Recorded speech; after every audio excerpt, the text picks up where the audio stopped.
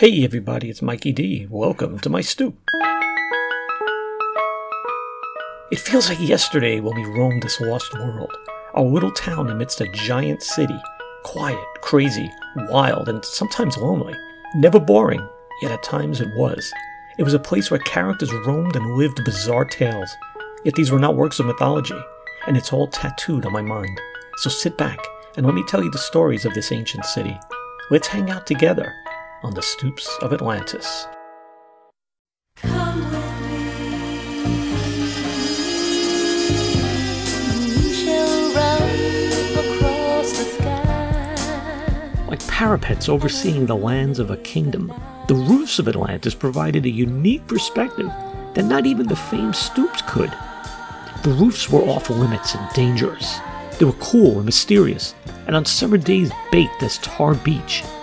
The sky overhead was bigger, and the street below was one single strip that could be viewed whole, like through the eyes of a god.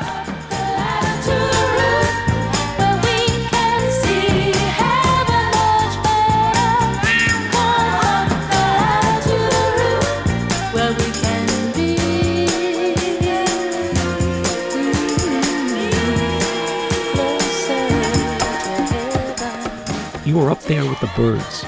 The free ones that landed and peered down from the ledge, searching for distant crumbs, or the gangs of pigeons and coops that dotted those roofs in those days. As kids, we did things that today would cause parents multiple coronaries and miles of bureaucratic red tape, as parents are sued and arrested for letting the kids be adventurous. And today they'd probably be sued by their own parents.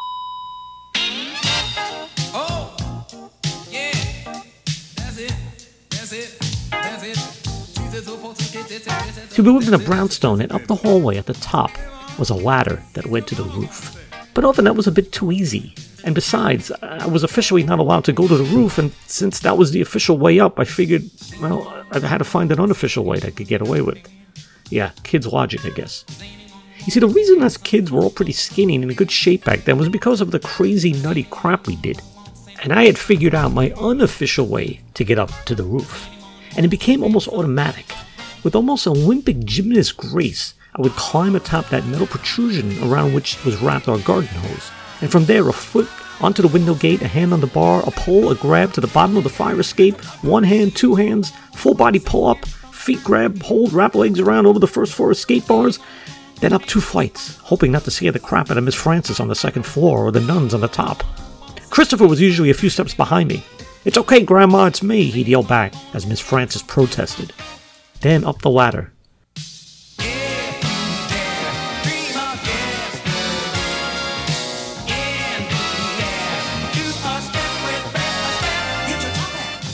Now the top of the ladder was actually the scariest part. It sort of leaned backwards, and there was a 40-foot fall looming behind us. But fear schmear. Just one more big step, and there I was, on the roof. I had to stand and just take it all in for a moment. The landscape is so different than at ground level. You see a black sea with odd sculptures of brick chimneys and metal twisted antennas. And there were those magical pink spheres of lost and roofed Spaldines.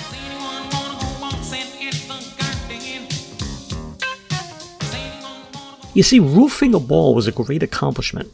You would grasp that little rubber planetoid, gaze up at the cosmic distance of the rooftop, rear back with your skinny arm and attempt to launch it into orbit. And Earth usually won as gravity arched it back to the Earth along with your ego. Until that one day, that magical moment when the orbit took it up and over the ledge. So see, not only was the sky and the perspective different from the rooftop, the ground you walked on was different as well, especially when the hot sun of July and August softened the tar. It was sort of like walking across a partially inflated air mattress.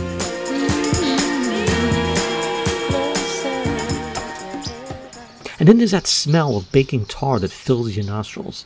And it's not a bad smell per se. It's a smell that instantly identifies a place and locks it in memory.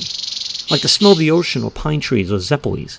Or even that moldy old cigar smell of your aunt and uncle's apartment. Each step on the roof was electrified with excitement. Each step closer to the ledge sent the heartbeat racing. You'd carefully lean over, and vertigo would spin your head. And rooftops were where used fireworks went to die. There would be old spent bottle rockets to be found, silver jet carcasses, and of course lots of pigeon poop, clumps of leaves, and windblown plastic bags. So why did we go up there? Well, what do you think? It had to be sinister, devious, mischievous, and often it involved what we called assassinations.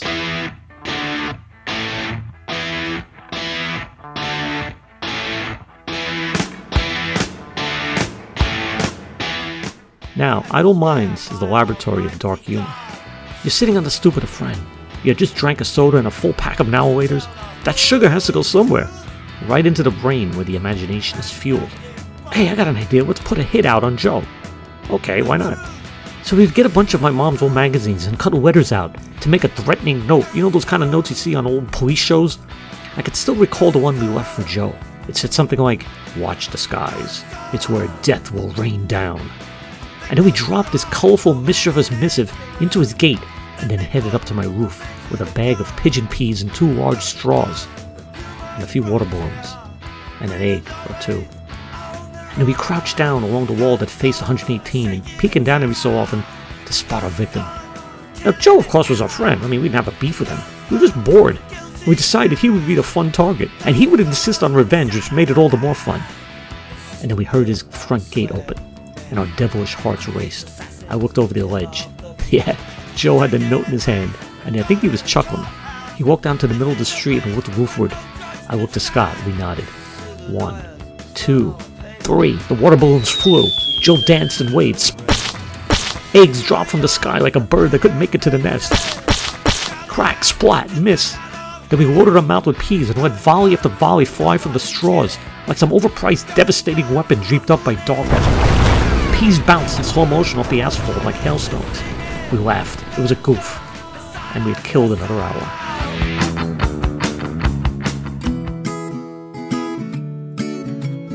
A few buildings down from mine lived a man named Tony.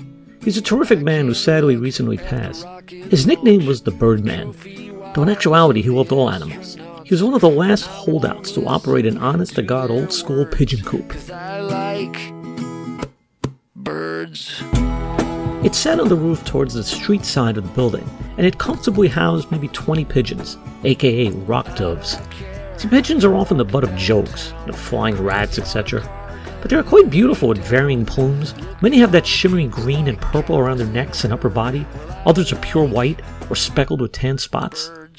And there were all kinds of terms and names and designations for the pigeons and their flight patterns, etc. Me, I just like watching them soar in great circles around Tony's building. If I was on the roof, I would watch as he used this long pole to conduct, like some great ornithological orchestra, his flock. There are still coops on hidden rooftops in the outer boroughs, but keeping pigeons is falling under the umbrella of a lost art, like reading analog clocks, cursive writing, and good pop music. It's alright if you act like a turd, 'cause I like birds. The rooftops could also be a place to meditate and relax and clear the mind. On hot days, you'd bring a lounge chair up and soak in the rays on Tar Beach. Nice, quiet, peaceful. I recall Tar Beach once when I was 17 or so. I set up the chair, radio beside me, a drink. Relaxing time. Oh wait, this was East Harlem. What's that guy aiming at me from the big building across the street?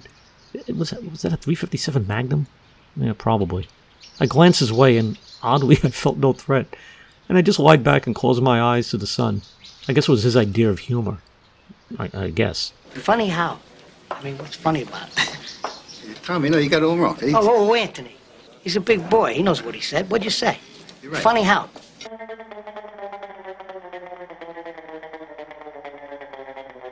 And the rooftops could be a creepy place, and it can serve as a secret walkway for burglars. If you ever read The Alienist, rooftop traveling was actually a thing. A way to mostly covertly travel the city, or at least a neighborhood. And I remember in the late 80s there was a series of burglaries on my street, all top-floor apartments. So obviously the rooftop was the dark path for this misguided soul. One day, just after sunset, my buddy Joe's mom screamed out in the backyard as she spotted this interloper climbing the fire escape of the building just west of mine. So what do? Do we call the cops? No, my wacky friend calls me from his second floor window to join him on his fire escape. I climb up like a chimp, and out comes a BB rifle, which I take in hand. He had one for himself, and up the metal steps, up the ladder, and atop the sky-high tarway, like a couple of Starsky and Hutch wannabes, we patrolled the rooftop for baddies. It's probably a good thing the coast was clear and I vanished. Cause I'm a reborn maggot using dream warfare. When I got married and moved to the Upper East Side, our apartment included roof rights. And over the years, I've transformed the special space into my own chili pepper garden, writing space, workspace, party space, and just peaceful paradise of contemplation. Just 6 flights up, surrounded by tall apartment towers, it's still one of my favorite places to be.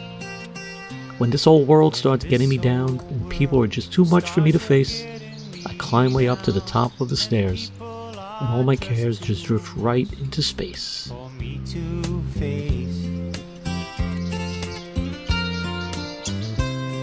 I'll climb way up to the top of the stairs, and all my cares just drift right into space. On the roof, it's peaceful as can be, and there the world below don't bother me. No, no.